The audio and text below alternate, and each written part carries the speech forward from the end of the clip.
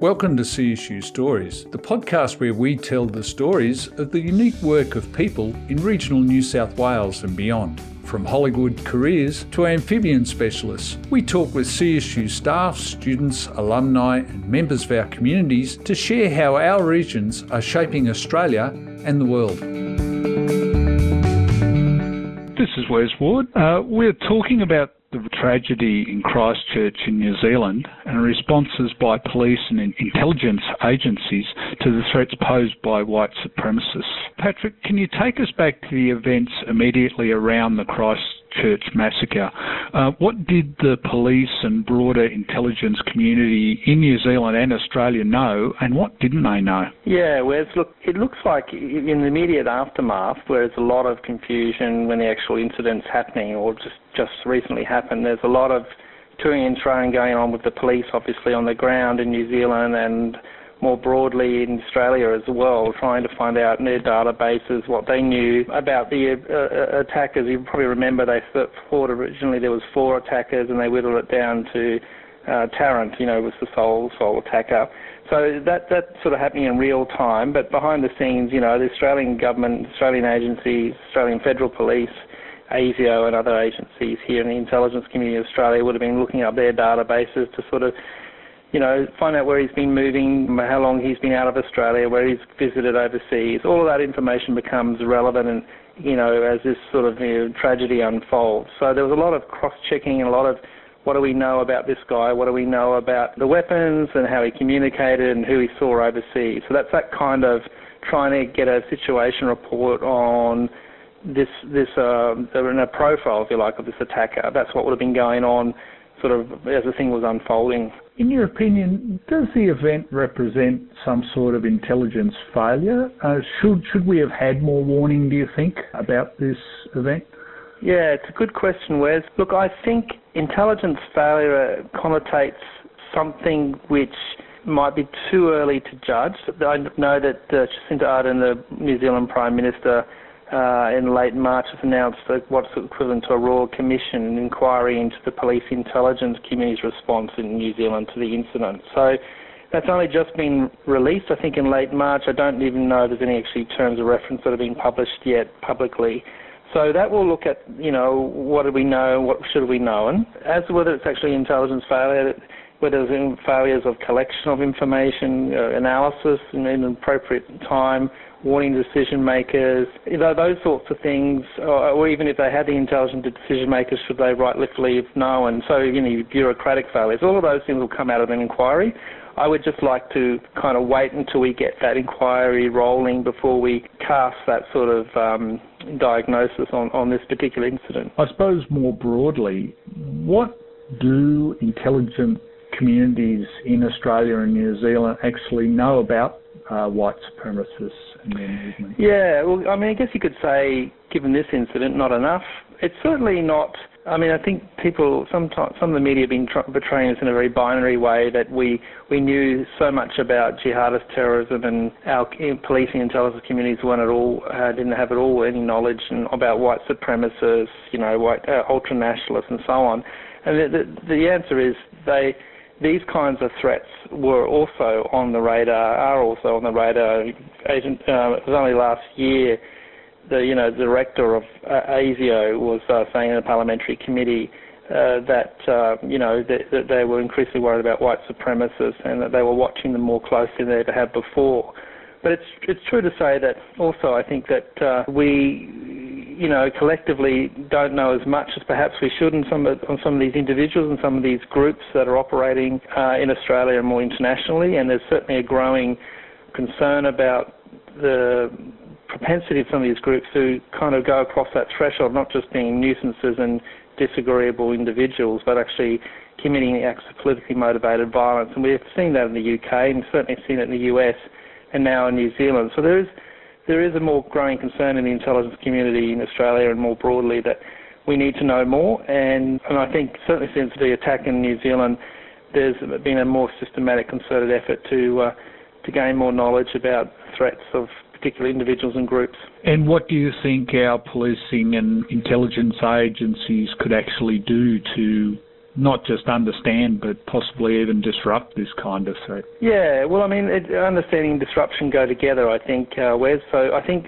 certainly, I think we've seen since Christchurch, internally within our intelligence community and law enforcement community, and also working with New Zealand, there's obviously been an increased focus on white supremacists, increased priority and collection against particular groups and individuals, scraping, social media in a more focused way on some of these groups. More targeting. I think we're going to see more targeting of individuals operationally as well. Some people that may not have been on the radar are now going to be more closely watched. And I think that, there's probably been a review. I mean, I'm not sure of this, but I'm pretty sure it would logically be the case. There's probably been an internal review of Australia's intelligence capabilities in this area. So I suspect more work is being done there, and do we have the right capability to deal with this issue? Because so much of the focus, as you know, over the years has been jihadist-driven terrorism. I mean, there's also a couple of other things that I think, that we need to look at as well in terms of capability in dealing with this problem, disrupting it. Is a couple of years ago, after the Lindt bomber, in Martin Place, the terrorist attacker there, when he killed a couple of people, held some people hostage, there was the creation in New South Wales Police, a fixated persons unit, which is really to try and monitor people that may not have committed terrorism offences, may not have a history of, necessarily radicalisation, but may have a propensity for radicalisation, or may have some other mental health history, which means that they probably should follow more than they would be if they were actually considered a terrorist threat by the terrorism commands around Australia and policing. So I think there is something to be said in maybe having a national fixated persons unit that looks at white supremacists, that looks at particular individuals.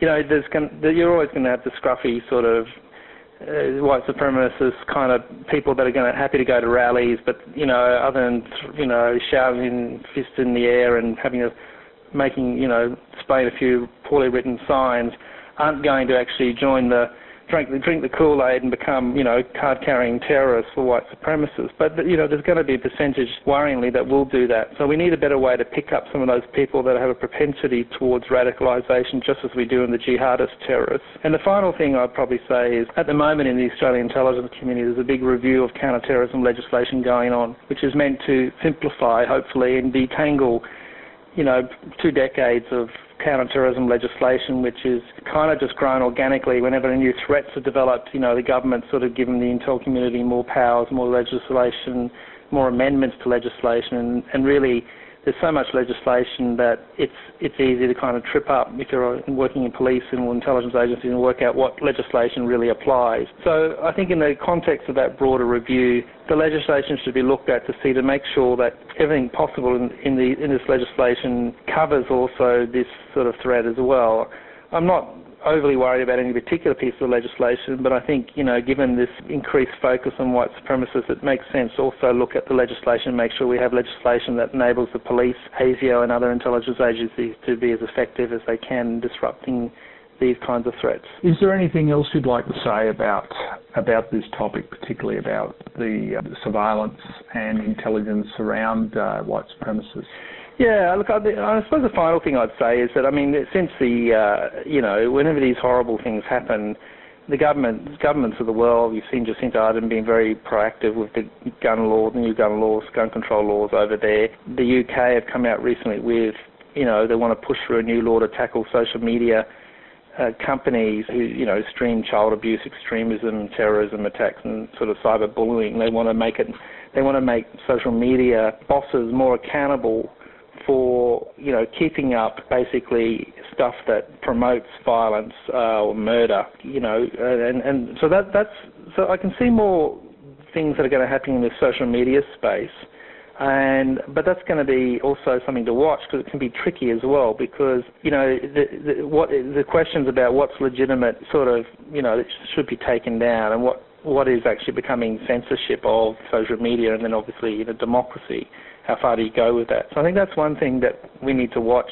And the other thing is the extent that you can actually take all this stuff down. If you look at the Tarrant video that went up on his Facebook, there was 300,000 copies or thereabouts was sort of uploaded in 24 hours, and only a portion of those could be actually taken down or detected by the sort of algorithms that Facebook and Twitter use to sort of detect this rubbish and take it down. So there's sort of technical and there's civil rights issues, and there's a whole bunch of issues around privacy also that need to be looked at when we try and, look at social media and try and reduce it to being as a platform for hate and for violence.